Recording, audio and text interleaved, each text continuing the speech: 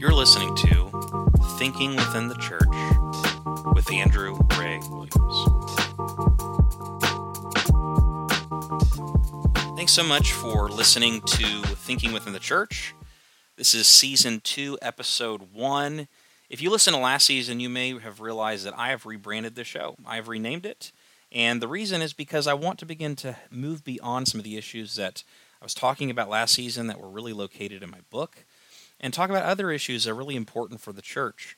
This season, there's going to be some great content. I'm really excited. It's going to be releasing every single week. This episode, and actually the next 4 episodes after this, so for the first 5 episodes of this season, I'm going to be getting together with a friend, a colleague, an all-around great guy, a great thinker, who is going to be helping us walk through a significant book by Dietrich Bonhoeffer. And that book is called Life Together. If you don't know who Dietrich Bonhoeffer is, Dietrich Bonhoeffer was a German theologian and pastor, and he played a central role in the confessing church during the Nazi period and became one of the most influential theologians of the 20th century. And Joel Lawrence, actually Dr. Joel Lawrence, has a PhD from University of Cambridge where he studied Dietrich Bonhoeffer. He's written a book called Bonhoeffer, A Guide for the Perplexed. It was published by T&T Clark. Joel is an expert on Dietrich Bonhoeffer, and I think that having him on for the next 5 episodes to walk through what Dietrich Bonhoeffer can teach us about church life and community and how we relate with other Christians is going to be really, really rich for those who are listening. But before we jump into this, let me tell you a little bit about Joel, since he's going to be with us for the next 5 episodes. Joel is the executive director of the Center for Pastor Theologians. He previously served as a senior pastor of Central Baptist Church in St. Paul, Minnesota, and also was a professor of theology at Bethel Seminary. And like I mentioned before, he holds a PhD in systematic theology from the University of Cambridge. And I really am excited about these next couple conversations that we're going to be having about Dietrich Bonhoeffer and the whole issue of Christian community. And so thanks so much for being on, and let's go ahead and jump right into the conversation with Dr. Joel Lawrence. Well, Joel, welcome to the podcast, and thanks for being on. Yeah, it's great to be with you, Andrew. Thanks for inviting me to do it. Absolutely. Well, I'm excited just to jump in here on our first episode, talking about community and life together and Dietrich Bonhoeffer. So as kind of a Bonhoeffer expert, can you give us a little introduction for those who may have not read or maybe just even heard of Dietrich Bonhoeffer but don't have, a full picture of who he was and what he did? Can you just kind of fill us in on that? Yeah, absolutely. So Bonhoeffer, he lived from 1906 till 1945. So German theologian and pastor, probably best known by people for his engagement with a plot to assassinate Hitler. So he had been kind of a wonder kid theologian, got his first PhD at the age of 19, got his second PhD at the age of 22, was teaching at the University of Berlin and kind of creating a following of people around him. He spent time pastoring in Barcelona, in London. He spent a year in New York. He came to Union Theological Seminary in New York, and there he was exposed to American Christianity, as well as he attended a church in Harlem.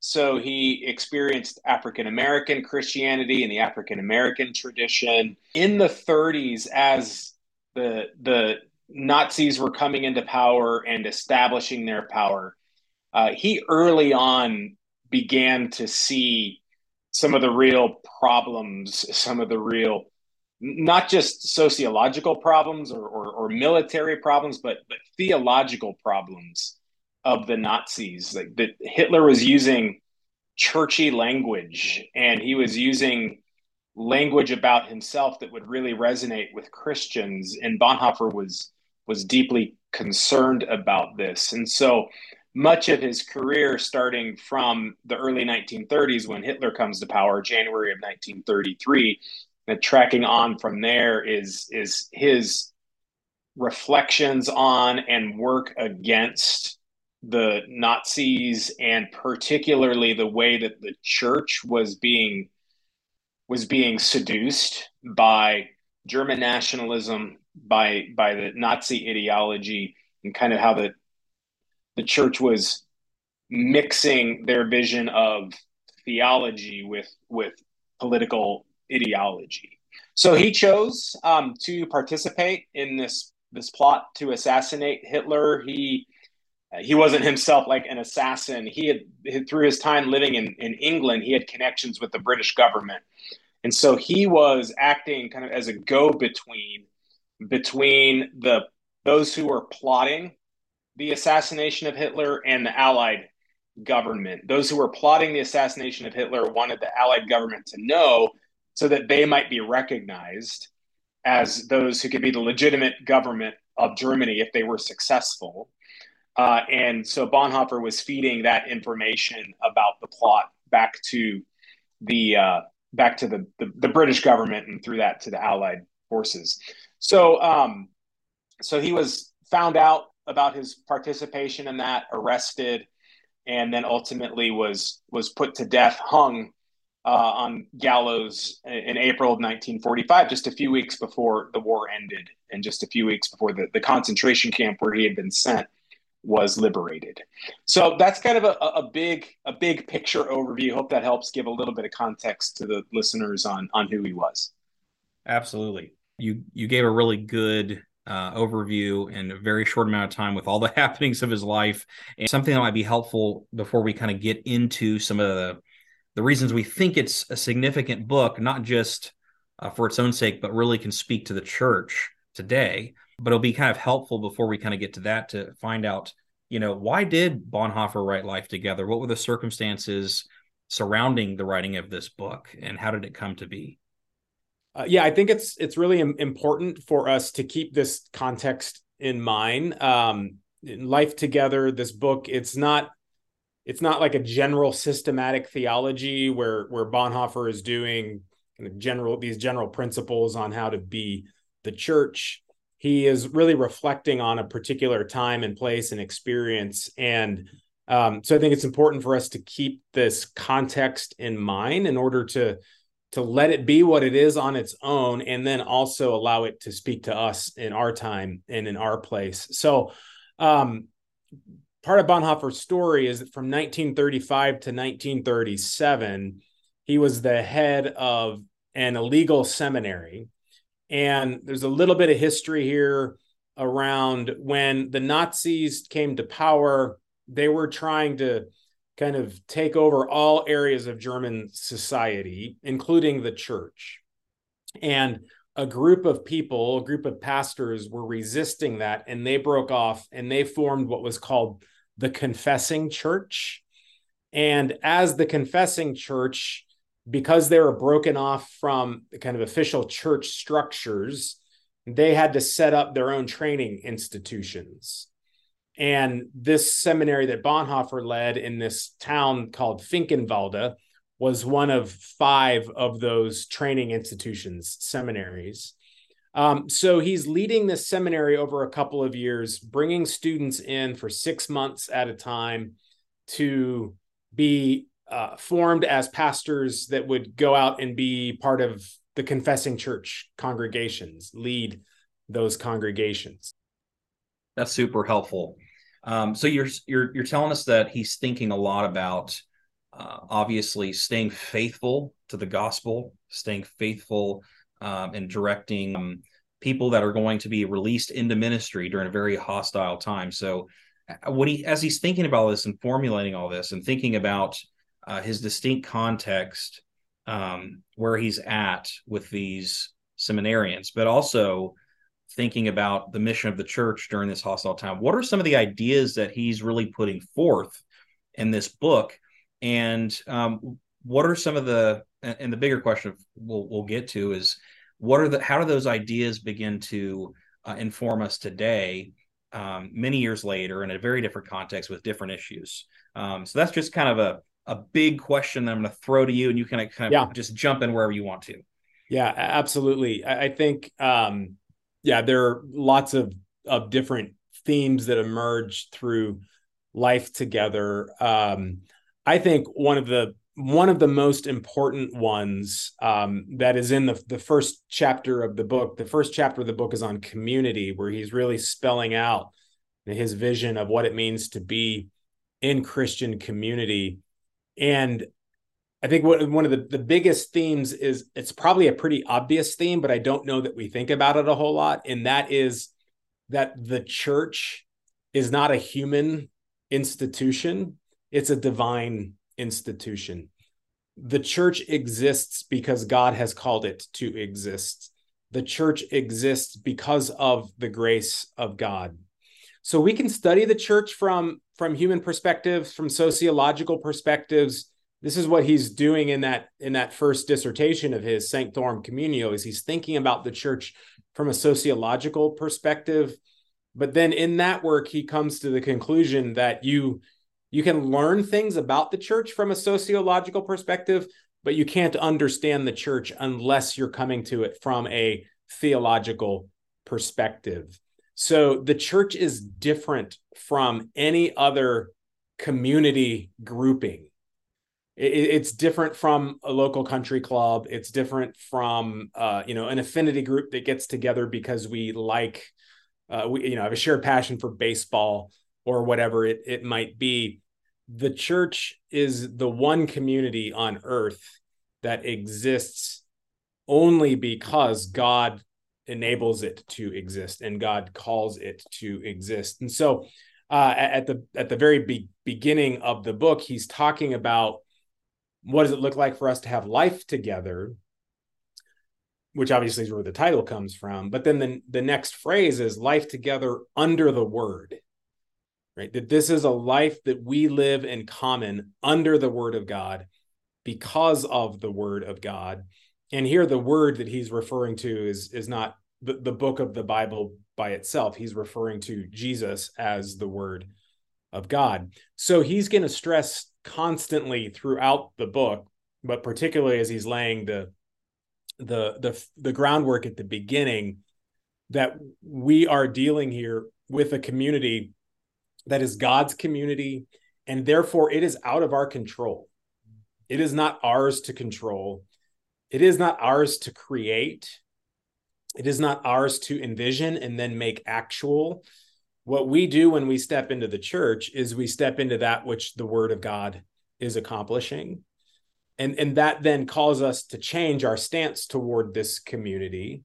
It's not mine. It's not ours. It's not our invention. What we are doing is simply coming to recognize what God is at work to do in this place and align ourselves with that. And Bonhoeffer is he's a Lutheran German theologian. So you get a lot of German Lutheran kind of themes in here about justification. The church is the justified community. We stand under that justifying word of God. Talks about sacraments. The sacraments are the signs of God's presence with us through our remembrance of Jesus.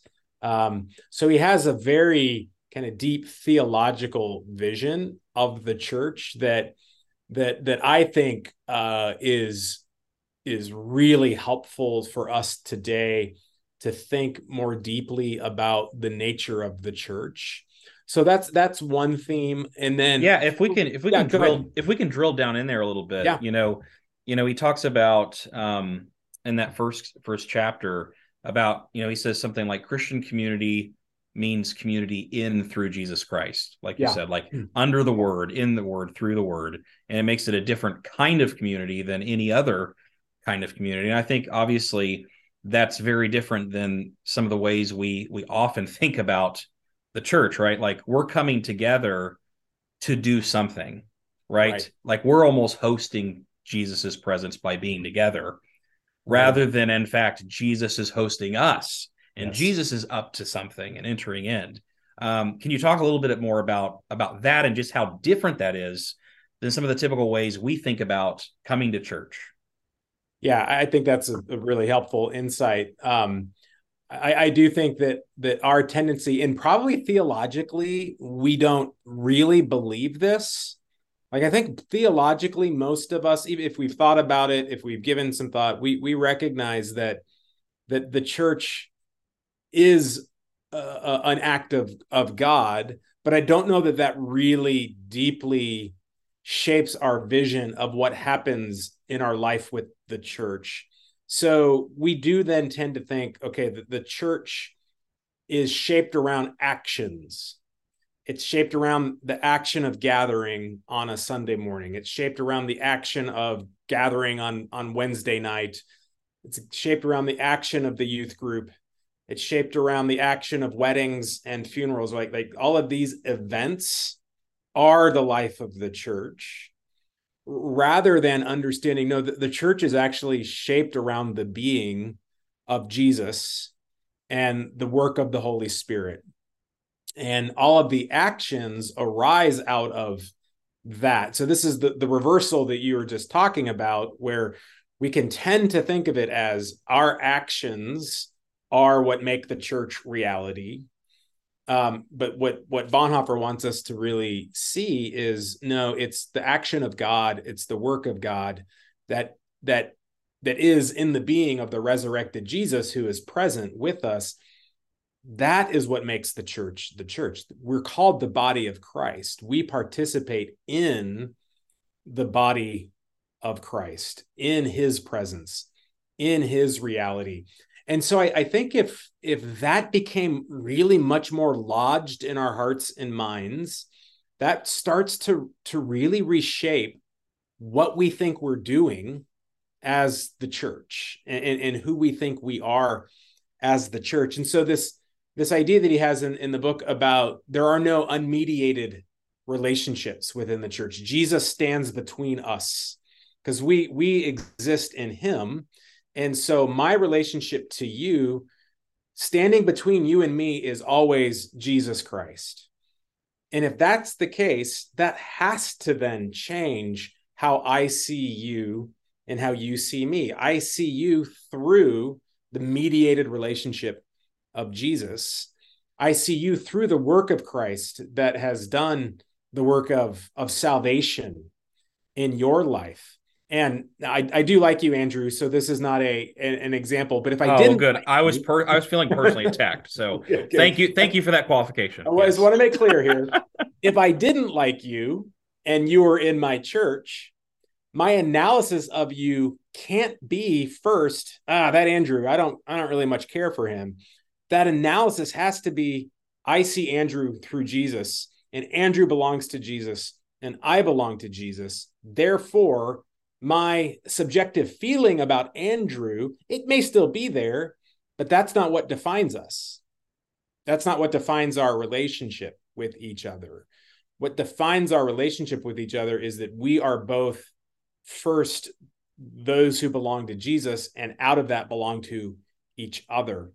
So I think it has a power. This vision has a power to it to take us out of what our kind of common vision of what we can see, and maybe the way that we analyze our church or analyze the people of our church.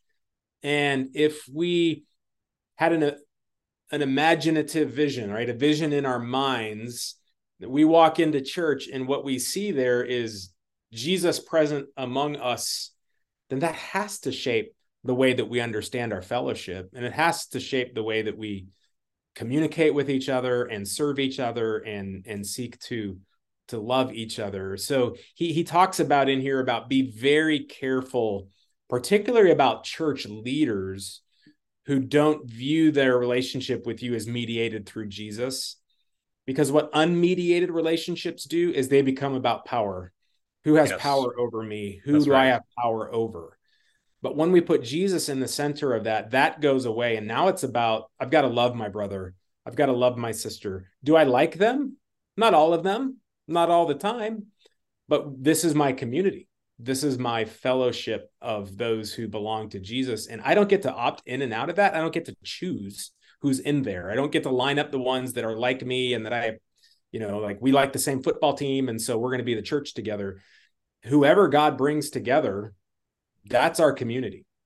Yeah. This is what Jesus did with the disciples, right? He didn't just get, all right, I'm going to find 12 guys who basically already agree with me. They get who I am. They agree basically with each other, and we're going to come together so that we can do this mission thing. He had a very wide range of people with very different visions of what the world was about and what God was about. And he brought them together and he discipled them around himself. And they learned that their relationships with each other had to be mediated through the work of Christ. So I think it's a very profound insight that gives us a much deeper vision of the church. It is. And there's so many thoughts going through my head just of the ways in which we have not believed this at all. Like maybe not even just explicitly, but implicitly. Even the language you use of, hey, let's go and build the kingdom together, right? Yeah. As if we are the makers of the kingdom. Correct. Rather than we're simply just partaking in it. Or, the ways that our relationships and conflict happen in the church. The way we don't, I think, probably the only ones that would understand that concept of Jesus be between us and someone else, and maybe the youth group, because maybe they've heard that about, hey, leave 6 inches for Jesus or whatever it is. But everybody else, how would that mediation be different, right, between us and others? I also think about that whole thing of what you just ended with us kind of choosing a community rather than God being the one that is bringing people together. Yeah. I think this is particularly hard for us because church shopping, for instance, you think, that's the consumeristic kind of language that we attach to finding a church. Yeah. It reveals something about us and to us about even the ways in which we think that we're in control, right? Or we even choose a community. I think it's not hard to look around and see that choice, or especially for us Americans, is our God, right? Yeah. Choosing who we are, choosing what we do. And so obviously this is a very profound, but it's also very scandalizing to us. Yeah. Can you talk a little bit more about those kinds of things? Yeah, absolutely. And I think this is, I don't think it's an only American problem, but I certainly think we need to identify here that this is particularly difficult in an American context, where, as you say, kind of freedom and choice and individualism has so deeply shaped our culture as well as our church cultures. And so I think we can really be in a dangerous position when our vision of the church is, what does it do for me? Right? How is it going to serve me? How is it going to serve my family? I don't think what Bonhoeffer is saying here takes out discernment of a Christian community. Is this a community that preaches the gospel? Is this a community that holds to the apostolic witness, that holds to the faith? I think we need to do those kinds of discerning things. But my view is most people, when they are quote unquote church shopping, they may have some of that stuff in mind, but really what they're looking for is, what are the goods and services that the church provides? And is that the good and service that I want / desire for my own self, right? And so again, I want to be clear. I don't think this just means pitch up to any old church and then you have to be there for the rest of your life. Of course, absolutely. Right? There's discernment. There are reasons to leave church fellowships and go to other church fellowships. Yes. So, but maybe those reasons are far fewer than what we have made them to be. And if we are in a position where we can have this vision of, I'm going to go to this place and Jesus is present and God is doing something there, and I don't necessarily have the market on what that is, and it may not be what I think should be happening there or what God should be doing there.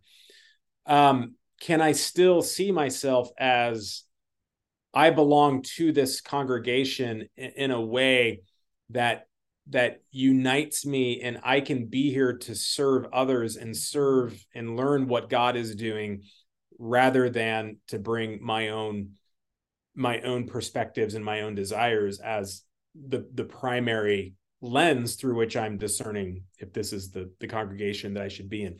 So this gets us to a theme that I think is really important.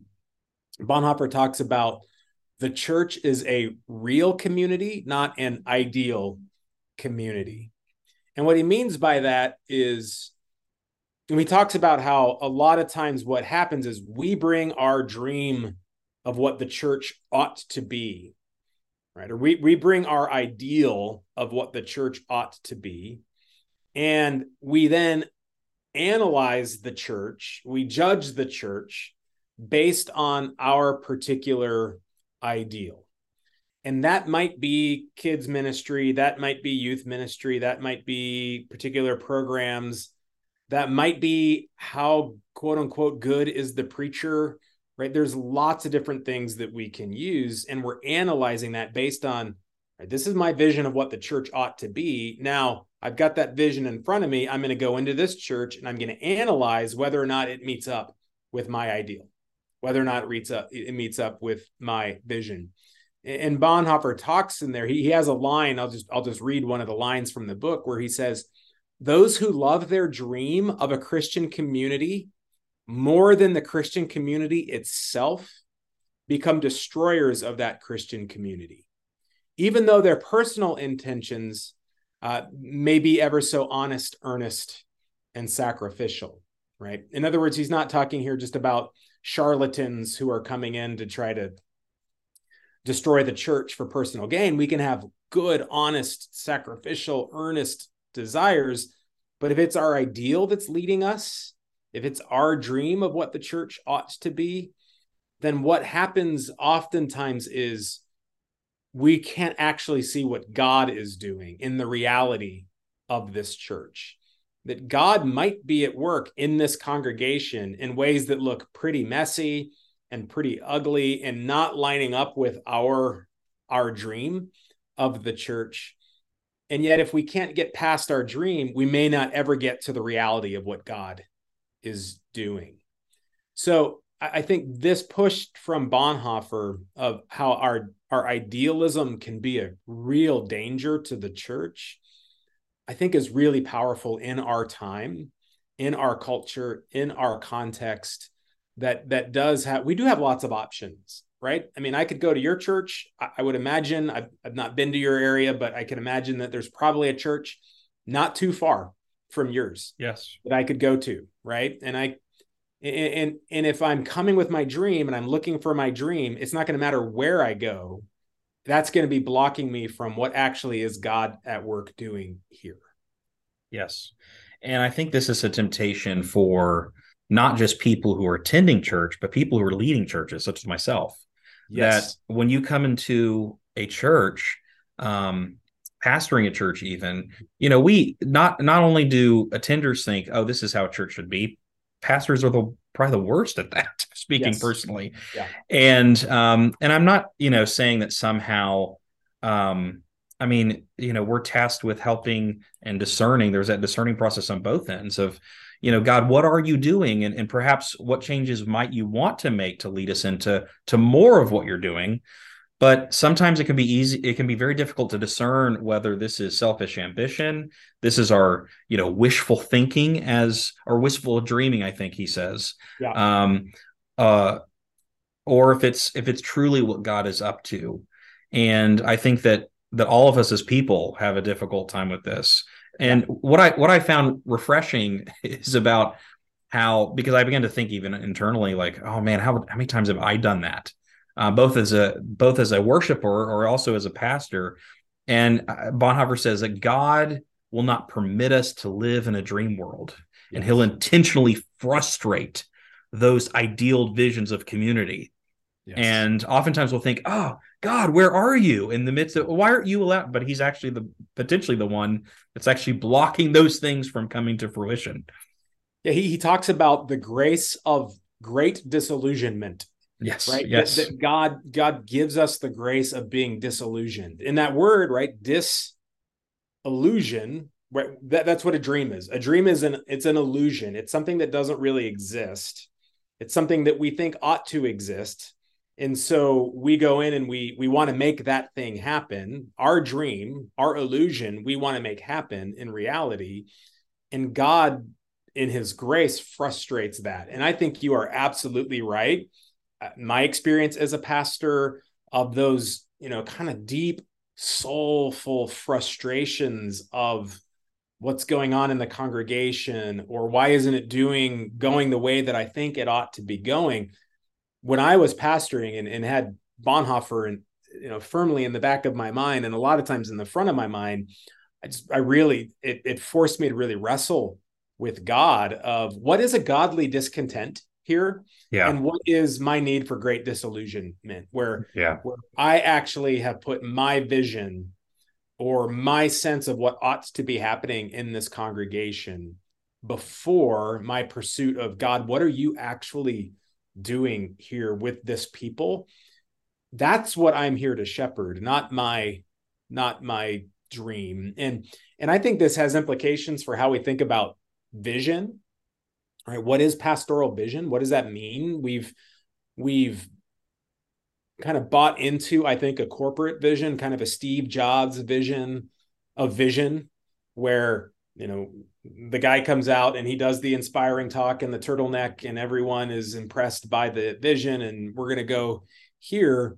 And I do think there is a godly sense of vision, but I worry how much we put that on, okay, pastor, you're coming here in order to bring a fresh vision. It gets pretty dangerous pretty fast. And unfortunately, we've seen that over and over again. So I just, all that to underscore and agree with what you have said about how pastors, this I think really has to be something we reflect deeply upon. One other thing that Bonhoeffer talks about is, he says that pastors should never complain about their congregation. And I don't know that I agree with that 100%. Like, I think there's times where as pastors, we have to process through our own frustrations. And I know you have, not everyone listening to this is our pastors, but something just for an insight into the pastoral life. We do get frustrated, right? We do get. Oh, you do? I've never experienced that before. You love all your people. Yeah, perfectly. Never get frustrated with anybody. No, you're exactly right. Me, a sinner. Yeah. But I think this, don't complain about your people. Well, again, I would push back a little bit and say, I think there's a healthy way just to process through. But what's he getting at there? What he's getting at there is a lot of times those complaints are rooted in this illusion. Yeah. We're not accepting people as they are in reality in front of us and what God's doing in them. We want them to be different. Mm-hmm. We want them to be better, or we want them to be growing more quickly, because then that would mean that the church is doing what we think it ought to be doing. So I think what he's really pushing against is the complaining that really is rooted in this, I've got my vision and these people are getting in the way of my vision. And what he's saying, actually, no, your vision is getting in the way of reality. Yes. Your vision is getting in the way of what God's doing here. And you're to align yourself with that and then shepherd it. Yes. And follow the Lord, follow the Spirit, and what the Spirit is doing here, not what you think the Spirit ought to be doing here. Yeah, and I think that is, I think that's a great temptation for leaders in the church and for lay people in the church, because we're dehumanizing the other, right? Yes. So we're dehumanized as pastors. We can dehumanize people and just see them as a means to an end. Yeah. Or the layperson thinks that the pastor is a means to my end, to my religious goods, to my needs and purposes. And that's exactly why I think that Bonhoeffer seems to drill down on the fact that this Christ-centered way of viewing the church and community, right? He says towards the end of the chapter that Jesus Christ alone is our unity. Yes. And so it's not as if we're rallying around, like you said earlier, particular religious actions, or we're not rallying around like a grand vision of what we can do, like, which I do think is I do think is important in a sense of having purpose and saying, hey, imagine if God is up to this, let's all chase this, right? Yes. But rather than it being about some, the genius coming out and saying, this is where I've heard from God, I've been Moses on the mountain, this is where we're going. It's more like discerning, this is what God's up to. Let's go with at it together. And he's our unity, right? Yeah. Yeah. And I think that doing that together and also, again, just kind of a realization that the Spirit of God might be doing different things in my church than the Spirit of God is doing at the church across town. Yeah. Or at the church that presented at a conference, their kind of program for how they're doing what they're doing. And now we think, oh, well, we should adopt that because that's working well for them. And I think what is really being called for here is a congregational, communal discernment of what is God doing here. Can we learn from other churches? Absolutely. Yeah. But because something's happening down the street doesn't mean that's what needs to happen here. And I mean, just saying it like, bluntly, usually what's happening down the street is they're growing. Yeah. So how do we grow? Well, let's do what they're doing. Or why do we go to a conference? Yeah. They're going to tell us steps to success. So let's adopt those and let's implement those here. And done all that without any kind of a real deep discernment of what is God actually doing here? Yeah. What is it that he wants to do in this congregation at this time? Not what is he doing over there, or what did he do with us 20 years ago or 40 years ago or 60 years ago? What is he doing now? And I think that, what you're talking about, the dehumanizing of relationships, I think that's right. This is where the Christ as the mediator comes in. Yeah. Because when Christ is the mediator, we can't dehumanize each other. We can't turn our relationships into transactions of an exchange of goods and services. Now, if really we're embedded in this vision that Jesus is the Lord of this church and he is present among us, now we don't use each other for particular ends. Now we are truly understanding we're a community at our essence. We're not individuals who are transacting with one another to achieve certain things that you might want or that I might want. No, in fact, we are an essential community in Jesus. And that has to change how we view each other. That has to change how we understand what we're about as the church. Yes, absolutely. Yeah, I do think I think Bonhoeffer is incredibly helpful here because today, and I'm speaking as a pastor, but I know this is the case for people who are in the church, but not necessarily leading in the church, just participating in the church's worship. Is that it's not as if we're only looking to the church down the street. We're looking at the church across the world. Yeah. I think that the comparison and the temptation to get away from the ways in which God is working here is so much more difficult. Now, like you said, there is an opportunity here because some ways that people can get stuck, we can learn from each other in great ways. I mean, the fact that you and I can even have this conversation today is an amazing thing. And so it's not as if, that all that is bad. But I think if we're looking at the dark side of it, and then temptation, it's very difficult for, again, us to not bring those to try to bring unrealistic expectations into our churches and in ways that really are harmful to the community, harmful to our faithfulness to Jesus, sensitivity to the Spirit, working intimately with a group of people, and all those things. Yeah, and I would add to that as well, metrics of success, right? That we can bring in both as pastors and as congregants.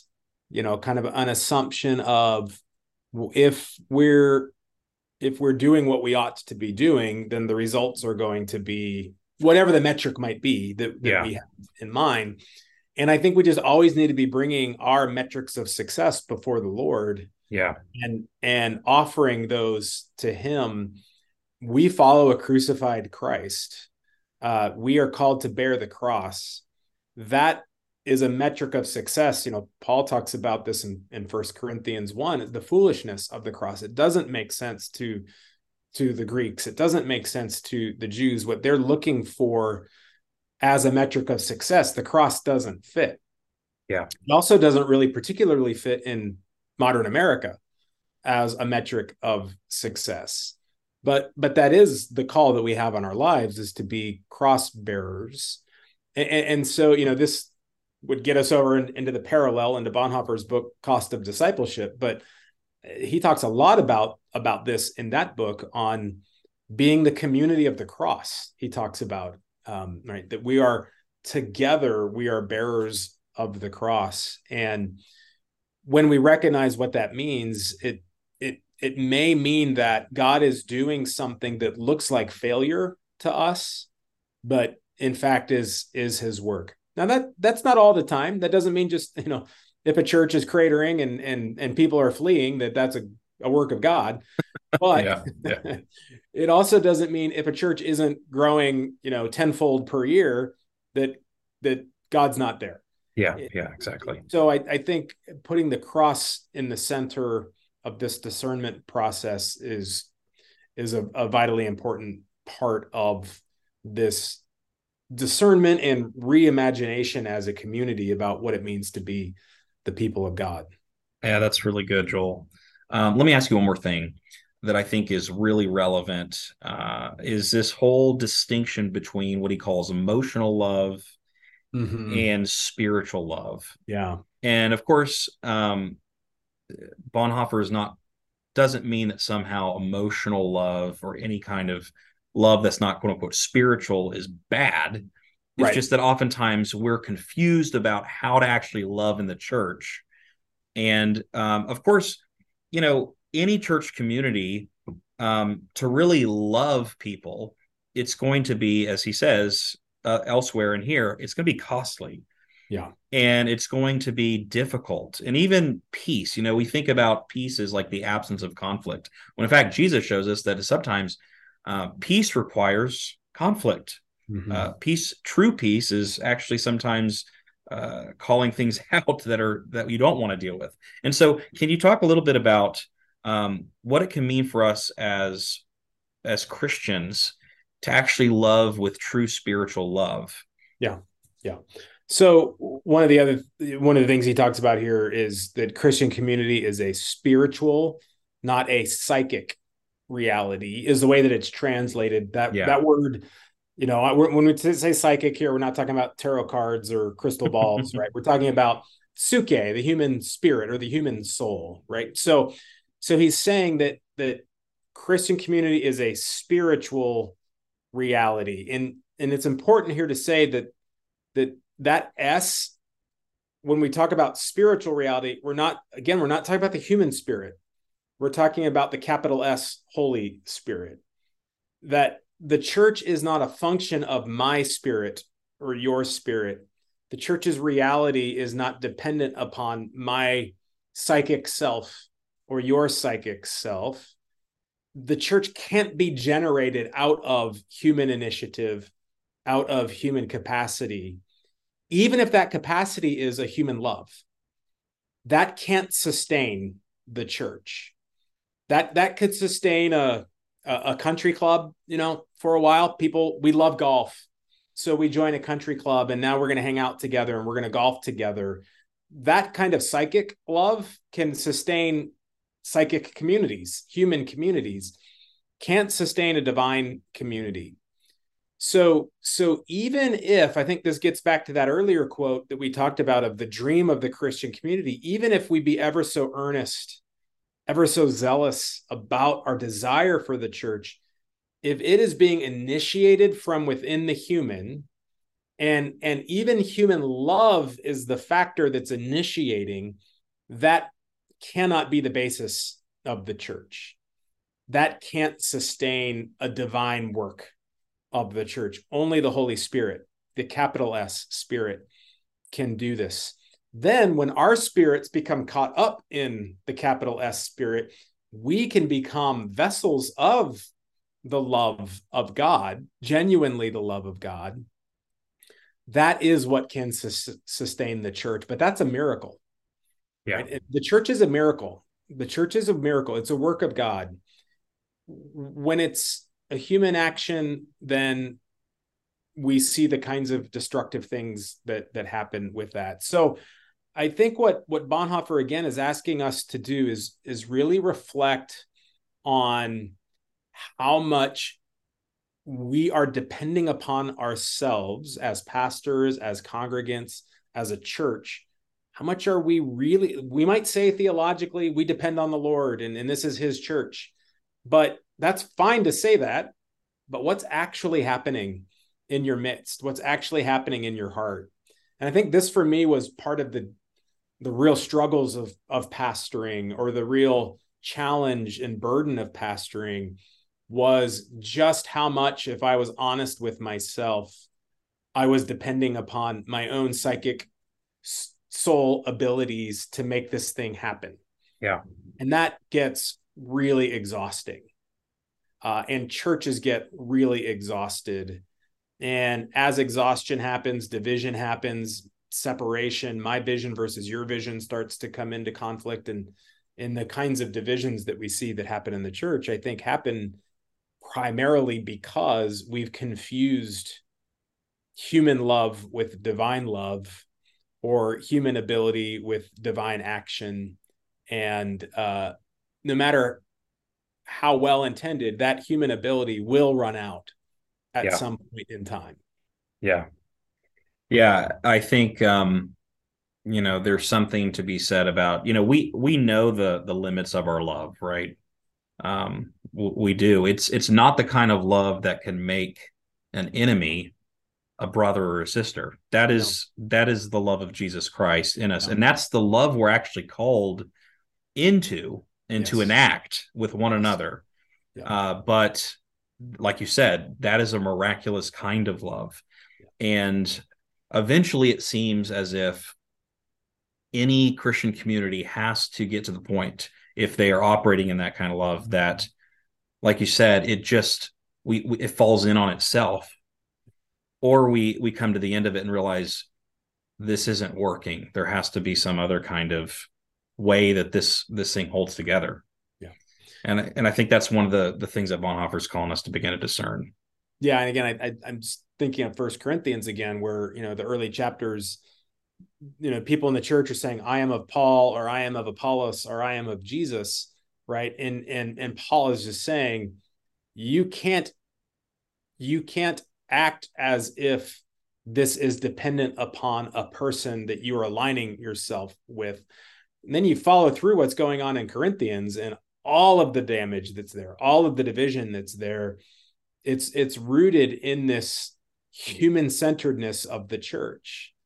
And I think that really is what the first chapter in Life Together really pushing us, is to recognize kind of where we began the conversation. The church is God's church. It exists because of him.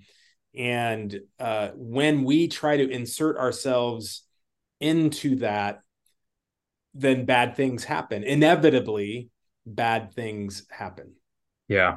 Well, that seems like a good place to end, Joel. And thank you so much for being on this. I'm really looking forward to more of these. I think this is a very small book. Yeah. But there's so much to explore. It can fool people. When I assign it for some of my theology classes, they pick it up and think, oh, this is a nice thin book. And then they get in. It's pretty thick. But well worth the time and investment. And I think, hopefully these conversations might pique some people's interest, and they can, with a little bit of framework that we've given, dig into it with some profit. Absolutely. I just a final word about my love for this book. I read this my freshman year of college, and I've probably read it 5 or 6 times at different points in my life, coming back to it. So yes, I'm hoping that this will not just provide some some things for people to chew on, for some things people to even reflect on, but perhaps you would want to pick this book up for yourself and even go along with us in the journey. But Joel, thank you for going on this journey with me. Really appreciate your time, man. Yeah, no, great. Really enjoyed the conversation. This is fun. Thanks.